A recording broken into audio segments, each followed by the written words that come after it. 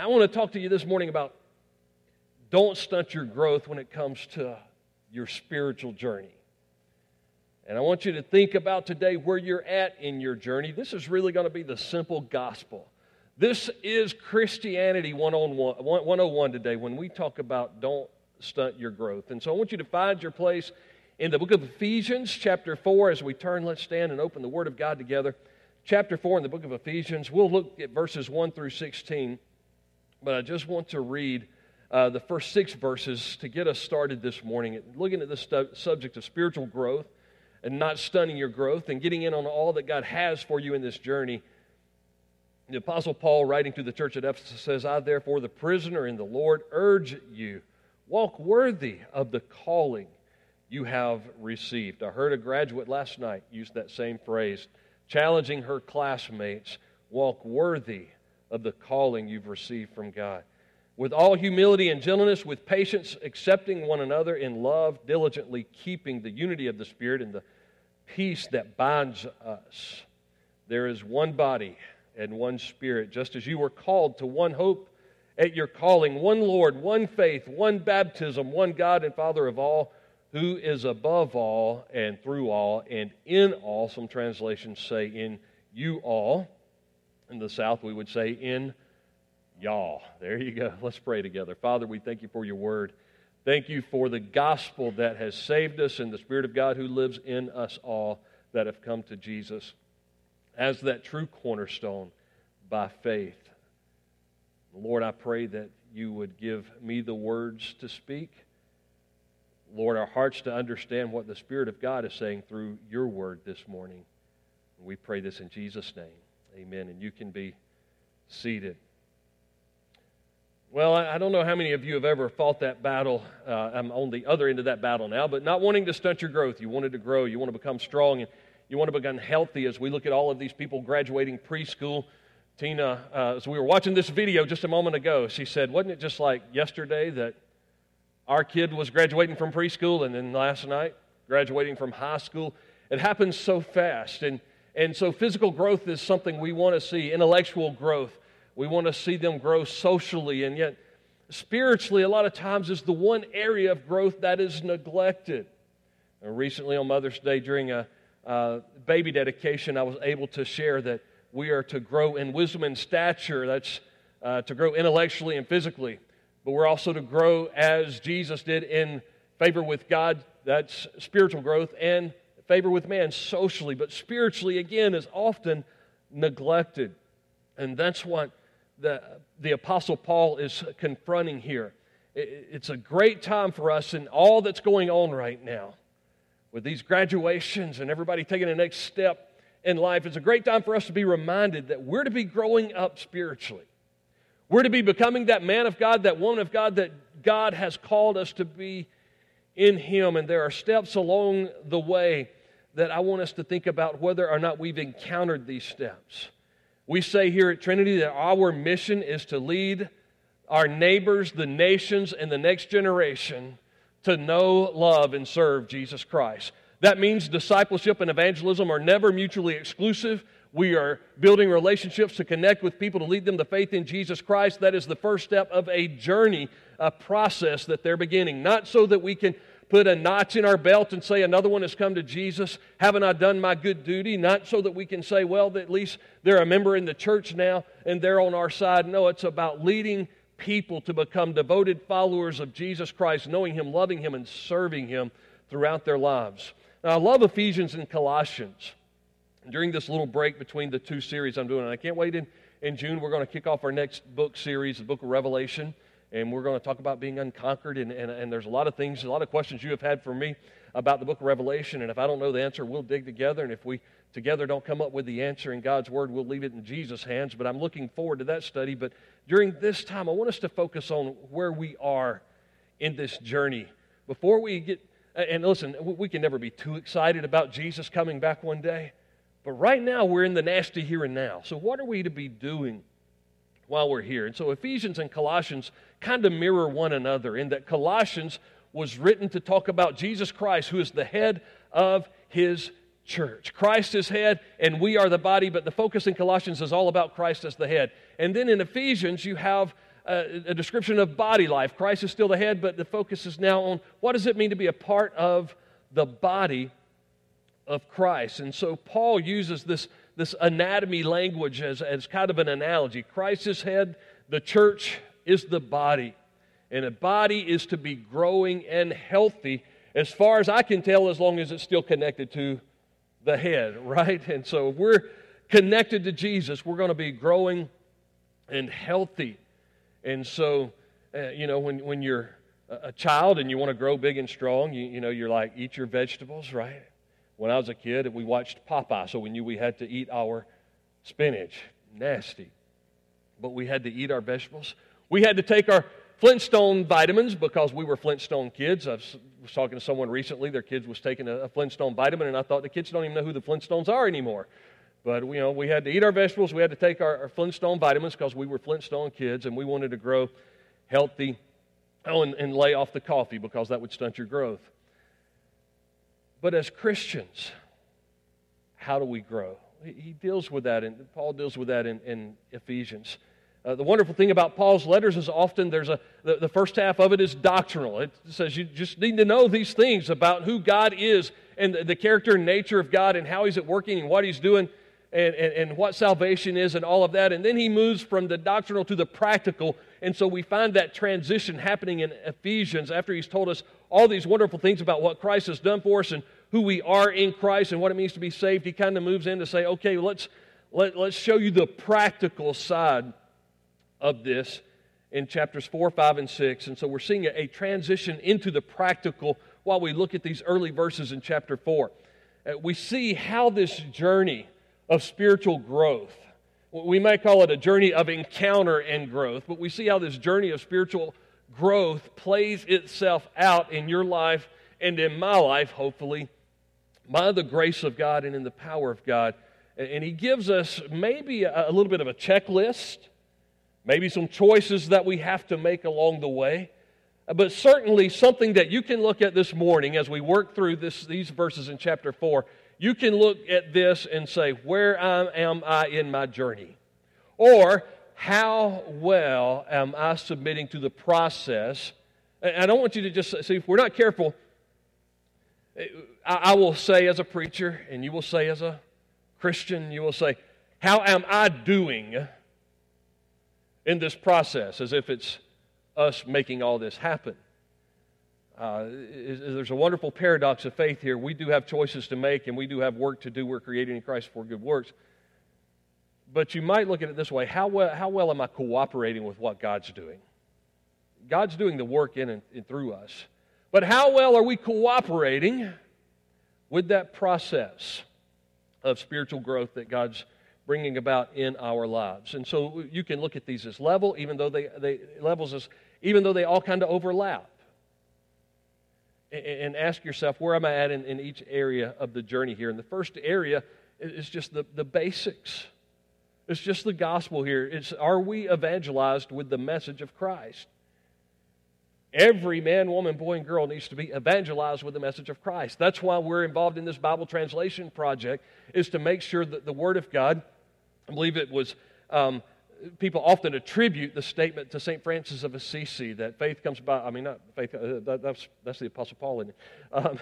They attribute to St. Francis of Assisi, preach the gospel, use words if necessary, and I've always heard there's a couple things wrong with that statement. One is there's no record that St. Francis ever really actually said that, and number two, words are always necessary because faith comes by hearing and hearing by the Word of God. And so everybody needs the Word of God. That's where the process starts. We need to hear the gospel. To be evangelized, it has that word, the gospel message in it, angelos. You see the word angel right in the middle, the word for message. It's you, the prefix. It's good news. We need to be evangelized with the message of Christ. And so in verse 1, he's reminding us, if it's real, if the gospel is real, if everything in chapters 1 through 3 about this salvation is real, he says, as a prisoner of the Lord, look, he says, I am in house arrest because of preaching this message. And I'm telling you through this letter, walk worthy of the calling, this calling to salvation, this calling to Jesus Christ, walk worthy of it. Live out what you have receive. There should be a difference in your life if you are saved. It's not like, that I gave at the office or I've done that kind of thing. It's not, have you ever given your heart and your life to Jesus Christ? Oh, yeah, I've done that. Been there, done that, I know I'm going to heaven. And so a lot of people have a false sense of security today because they say, well, I walked an aisle, I said a prayer, or I was baptized, or I went through some ritual. But 2 Corinthians 5:17 says, if anyone be in Christ, he is a new creation.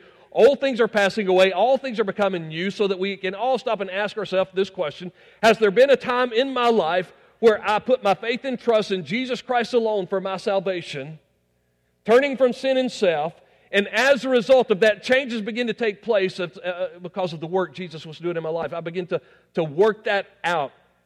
I begin to walk it out in my life. Is there evidence? The evidence of that spiritual journey is often seen in the fruit of the Spirit. And so he goes on to say in verses 2 and 3, with all humility and gentleness. What are we seeing here? We're seeing character traits, fruit of the Spirit of God. We read many of these in Galatians chapter 5 and verses 22 and 23. With patience and accepting one another in love, diligently keeping the unity of the Spirit in the bond of peace, or with the peace that binds us together. There's going to be evidence, fruit of the Spirit, Christ-like character. Are you becoming more like Jesus today than you were yesterday? Do you have a desire to be more like Him tomorrow than you were today? And in these verses, it's primarily, remember Ephesians is talking about body life and us being attached to the head who is Christ. And he says this fruit of the Spirit is primarily being fleshed out in body life, is how you relate to other believers, your brothers and sisters in Christ. Is there a peace that binds us together because of the unity that the Spirit brings into our lives? So we need to do a little fruit inspection when we ask, have I been evangelized with the message of Christ? Have I put my faith and trust in the gospel of what Jesus Christ did for me? Not depending on myself, not depending on my works or anything else, but trusting in Christ alone for my salvation. In John chapter 15, we're told that if we're abiding in Christ, we will bear much fruit. There will be fruit that gives evidence of our being in this journey, of us having initiated this process. And then he says, basically, you still have to make sure you believed right. It's not that you turned over and you leave. It's not that you decided you were going to do better. It's that you believe the gospel. So he begins to break down the gospel again, and he says, I want you to know there's one body. Now, it's not just Baptists, by the way. But the one body are those who have come to Jesus Christ by faith and repentance, turning from sin and self and trusting Him alone. One Spirit, just as you were called to one hope. Jesus said, I'm the way, the truth, and the life. No man comes to the Father except by me. One hope at your calling, one Lord, one faith, one baptism, one God and Father of all, who is above all, in all, or through all, and in you all. And then he speaks of that grace that was given to make that happen, but also grace that brought the gifts into our life as a result of us trusting in what God did for us. In Romans chapter 1 and verse 16, Paul said, I am not ashamed of the gospel of Jesus Christ, because it is the power of God to everyone who believes, to the Jew first, but also to the Gentile. I'm not ashamed of the gospel. So he says, be sure that you've believed rightly in the gospel of what Christ did for us. In verses 8 through 10, it kind of speaks of that humiliation and exaltation of Christ. For it says, when He ascended on high, He took prisoners into captivity, and He gave gifts to His people. And as He begins to provide translation for an Old Testament passage, He says, what does He ascended mean? Except that He also descended to the lower parts of the earth, that God laid aside certain attributes of deity in Christ. As John 1 says, the Word became flesh and dwelt among us, and we beheld His glory, the glory of the only begotten of the Father, full of grace and truth. He descended to the lower parts of the earth. Verse 10, the one who descended is the same one who ascended far above all heavens and earth, that He might fill all things. Christ came to this world. He died on a cross for our sins. He rose on the third day, and He ascended to be with the Father. And when He ascended to be with the Father, He had already made a promise that He was going to descend again, but different this time, through the Holy Spirit, the very Spirit of Christ. And by the way, Star Wars fans, the Holy Spirit isn't like the Force. that may be with you.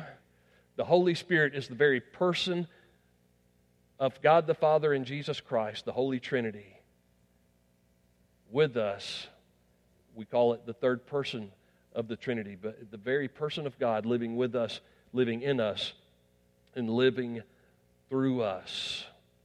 Romans chapter 8 and verse 4 says the righteous requirements of the law. You're like, man, I can't get this Christian life right.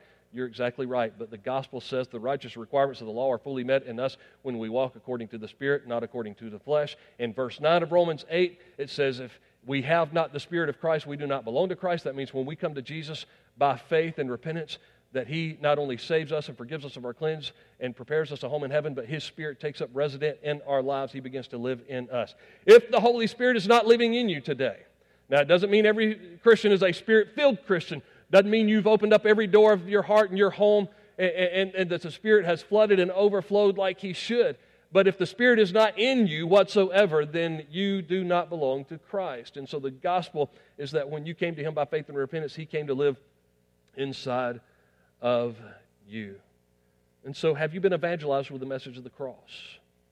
When I was a teenager in the 1980s, we had Dr. Bailey Smith come to this area and do a couple of crusades, and I've often admired Bailey Smith, and he preached for us there at the church I served in North Carolina. We saw a great revival there.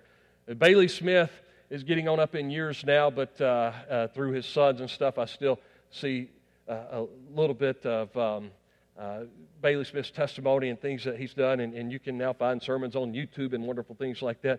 But Bailey Smith will always be known for one of his sermons. You know, there are those preachers like it's Jonathan Edwards who preached Sinners in the Hands of an Angry God. He'll always be known for that message. People like R.G. Lee preached Payday Someday. Always will be known for that message. And Bailey Smith will always be known for his message on the wheat and the tares. And some of you have heard him preach that. Some of you have heard him preach that 2 or 3 or 4 times. But he uses the parable that illustrates this point very well. Matthew chapter 13, verses 24 through 30. Jesus tells a parable that basically, and it's a great agricultural parable where the farmers had planted, had gone out, or they were working for their master, and they had gone out and they had planted, and somebody else in the night, after they had planted the wheat, came out and planted tares among the wheat. And the tare would grow and look just like wheat, except for when it was time for harvest, the tare would be empty. And they would say, well, listen, we can't tell the difference between the wheat and the tares. They're all kind of growing up together. And the master said, look, don't try to harvest the tares right now because you'll probably hurt some of the wheat along the way. But just wait until it's time for harvest. And when we begin to harvest, we'll begin to easily separate the wheat from the tares.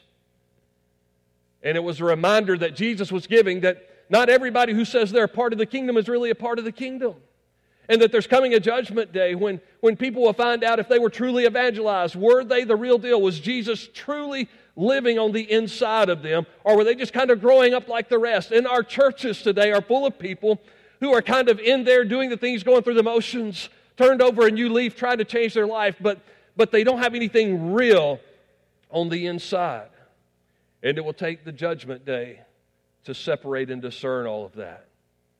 Have you come to a place in your life where you can say, I know that I know that I know I've given my heart and life to Jesus Christ, that He is living inside of me, that His Spirit is living inside of me and beginning to change me and produce fruit inside of me? If there's been no change, there's been no Jesus. If there's been no Jesus, there will be no change. The Holy Spirit isn't just convicting you of sin. By the way, I have falsely said that many times. One way that you know that you're saved is after you get saved and you sin, the Holy Spirit begins to convict you of sin. The problem with that statement is that Jesus said that when the Holy Spirit comes, He will convict the world of sin and of judgment and righteousness. So you can be lost and the Holy Spirit convict you of sin. But if you're saved, not only is the Holy Spirit convicting you of sin, the Holy Spirit is beginning to produce fruit in your life. Character change in your life, making you more like Jesus Christ as He lives through you. So, man, how do I continue to see that happen? And I said these encounters will kind of overlap, so that kind of moves us into what's next here.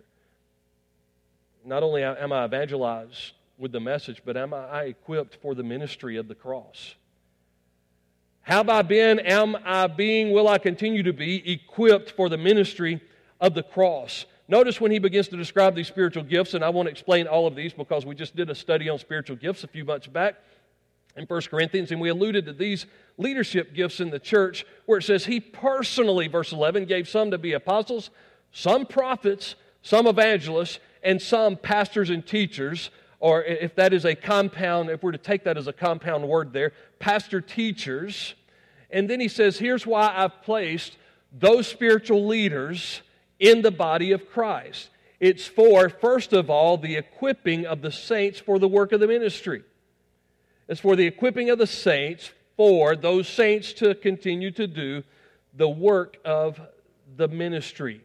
In other words, leaders, the spiritual leaders that God has gifted and placed in the church, their responsibility is not to do all of the work of the ministry. You did not hire me or Pastor Ben to do all of the work of the ministry, or we would be mere hirelings.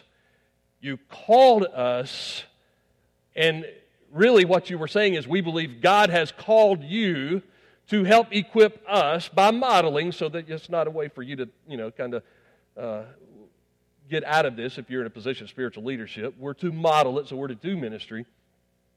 But we're to equip the body, to equip the saints.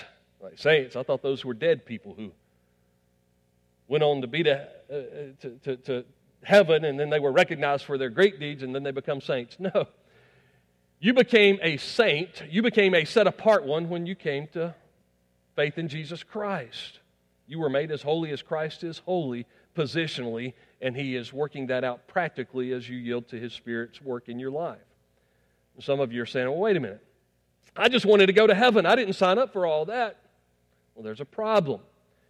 If you didn't sign up for all that, you didn't sign up to go to heaven. He said in chapter 2, remember, he got to the doctrinal first. For by grace are you saved through faith. That's not of yourselves, the gift of God, not by works, lest any man should boast. For we are His workmanship. Right, we are His workmanship. So He saved us for works that He created for us in advance. And so He's got some equipping that He wants to do in our lives, and He raises up spiritual leadership in the body to help do the equipping. Now, I'm told, I believe, as Paul pointed out to Timothy in 1 Timothy chapter 3, that I'm to do that equipping with the Word of God. Primarily, the equipping is taking the Word of God and equipping the body so that every man, as he said, this Word is inspired by the Holy Spirit, and it is profitable for the equipping, that we might be thoroughly equipped for every good work. So my major responsibility is to take the Word of God and to equip you for the work of the ministry, that we may all be serving the Lord. The word ministry there has to do with service. The word equip or train, as we saw here in the Holman Standard, is the word for equipping. It's the word training, to be trained to do what God has called us to do. So we're given this responsibility as pastor teachers to equip or train the saints for works of service in the kingdom.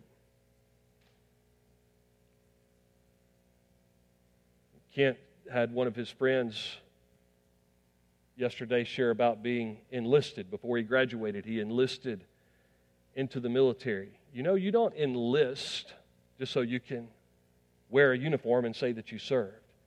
You enlist because there's a work to be done.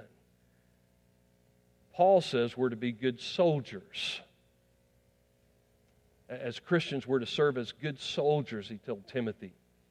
And so we enlisted, we received the gospel, we were evangelized so that we would be equipped, given the equipment that we need.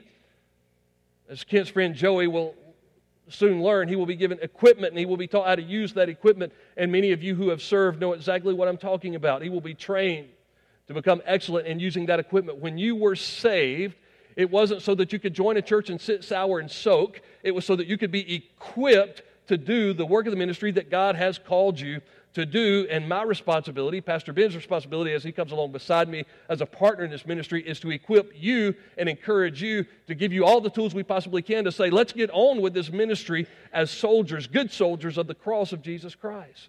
We're equipped for the ministry of the cross. That's why teaching is so important. That's why part of this gospel preaching that I'm doing includes teaching. I've heard pastors say before, man, we ain't got time to do all that teaching. We just need to preach the gospel, and they can learn and they can grow on their own. Well, the problem I've got with that is God's called me to preach the gospel, yes, but to do so as a pastor-teacher to equip the saints for the work of the ministry. And so while some of you under the sound of my voice are hearing the early elements, what we might say rudimentary elements of the gospel where you need to respond by faith in Christ alone, others of you need to be equipped to do the work that God has called you to do. And what's interesting in this passage, Pastor Ben, I found this very interesting as I look back over this because sometimes I'm hesitant here, is he talks about their equipping before he gets into their spiritual growth and spiritual maturity.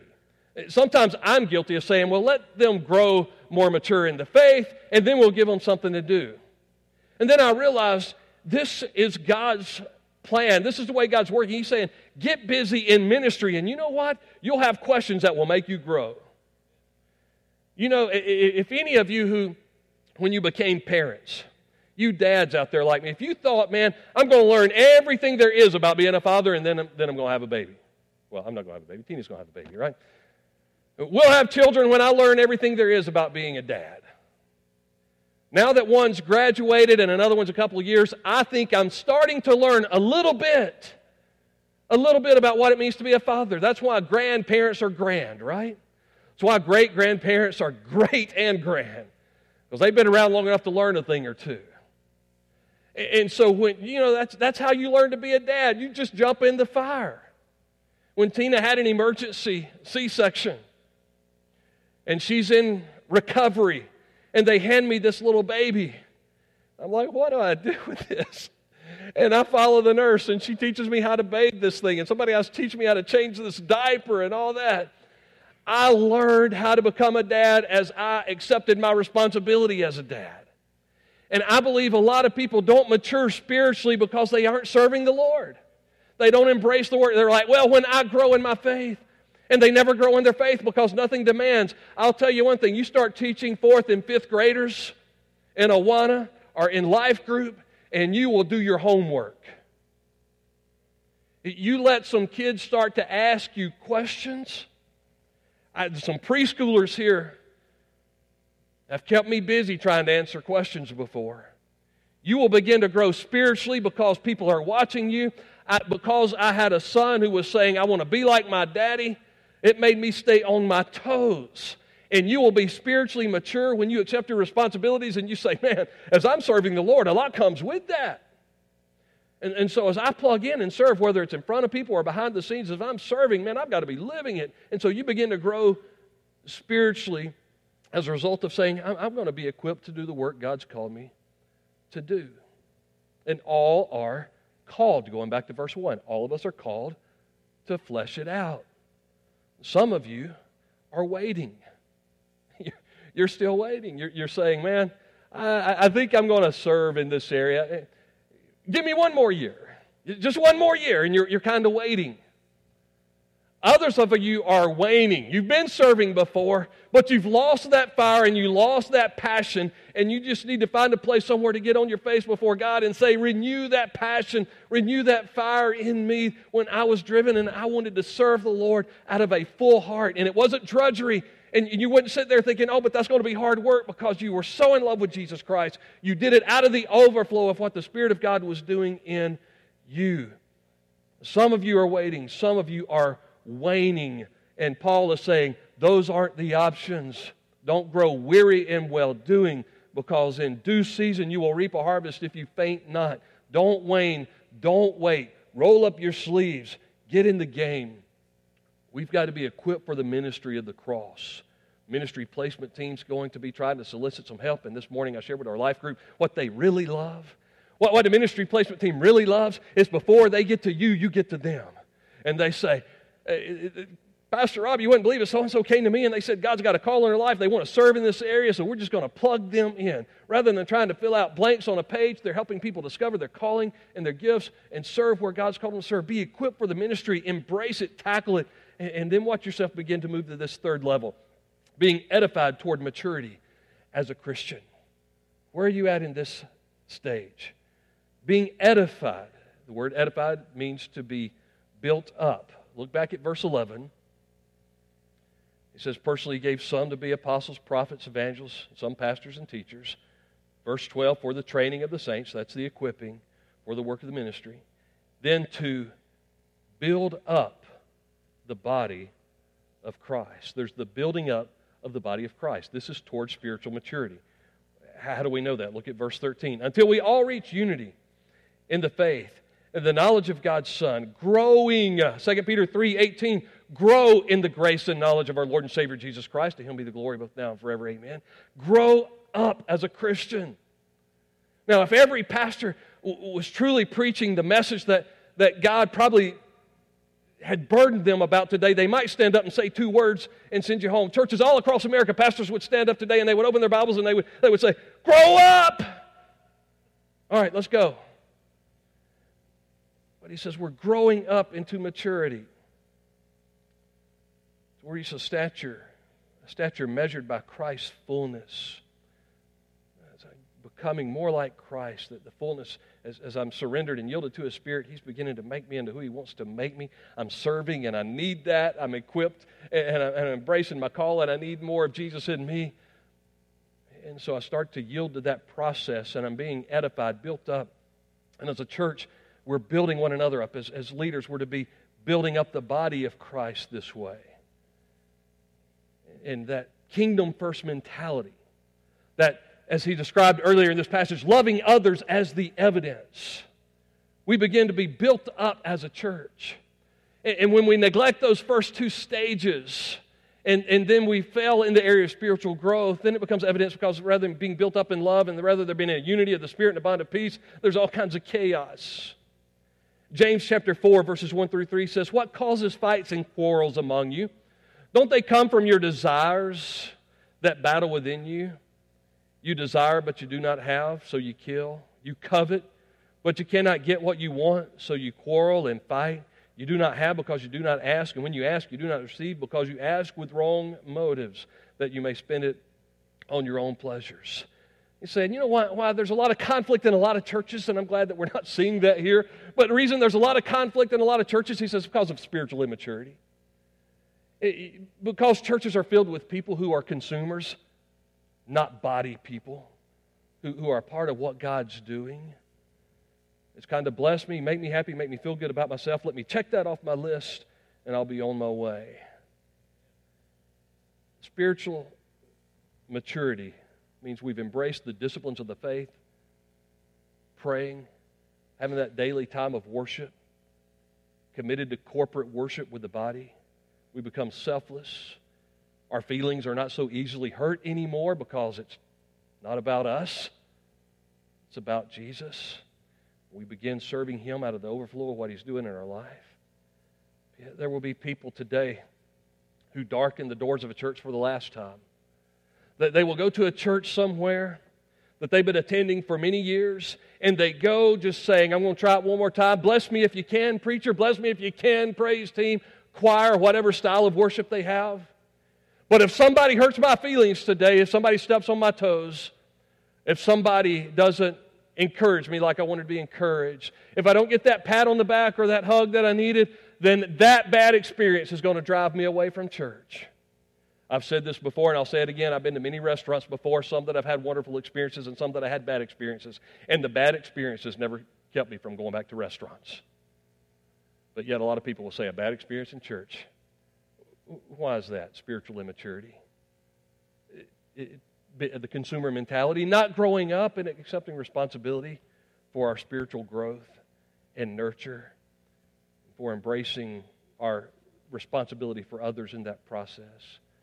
But when we do embrace it and we begin to mature, we begin to grow, we hunger for depth in God's Word. We hunger for more prayer, more devotion. There will be more and more people digging into God's Word. I'll see more and more people trying to take notes on sermons and things like that because you're like, man, I want to learn this stuff. I want to grasp this. I want to grow. I've had members call me and say, listen, I was there that Sunday that you preached this message, but I went back online and I listened to it again because I wanted to get this. I wanted to understand what it is you were saying.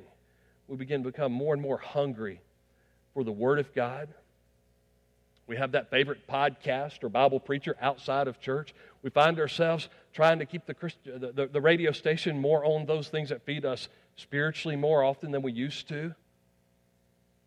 It's not just the latest country or rock or hip-hop or whatever. I want something that makes me think about Jesus more. Spiritual maturity. And it's fleshed out in our lives. You're like, man, are you discouraged by where churches are today spiritually? Absolutely. The number of people that claim to be born-again Christians should turn this nation upside down with the gospel of Jesus Christ, and we're barely even noticed anymore. It's because of spiritual immaturity among people who say that they're Christians. All you've got to do is scroll through social media and find out what people are saying that claim to be Bible-believing Christians, what people are doing, what people are posting that claim to be Bible-believing Christians. That's why, and I don't know if these young men understood that or not, but those who were going to Southeastern Seminary, when they applied to seminary, that seminary checked them out on social media. It's like, hey, Southeastern Seminary is following me on Twitter. I'm like, you better believe they're following you on Twitter. And if they see something they don't like, they'll let you know. Maybe churches ought to be that way, right? Pastor Ben calling up parents. You know what your child just posted on Instagram? You know, he wouldn't do that because it'd keep him busy all day long. And sometimes you get those, you're like, man, it's spiritual immaturity. I can't believe they posted that. And I'm like, man, which one of the teenagers posted that? He said, no, Pastor Robbie, it was their parents that posted it.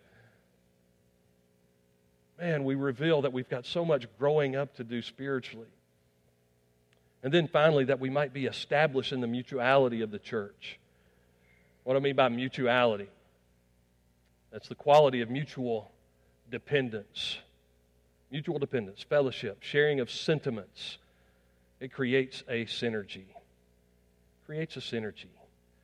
There's a question that I like to ask in a first premarital counseling session. And by the way, while I'm there, let me say a big congratulations to Jeff and to Morgan this morning who got engaged. We've been so busy the past couple of weeks. We just need to celebrate that. But let me just give Jeff and Morgan a hand this morning. Jeff knows that we're all just thinking it's about time. What took you so long? But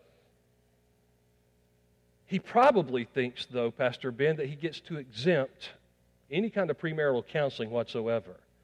And the reason he probably thinks he gets to exempt it or test out of it or whatever is because Pastor Ben, and I've chipped in some too, but we have been counseling this young man for about 4 years now.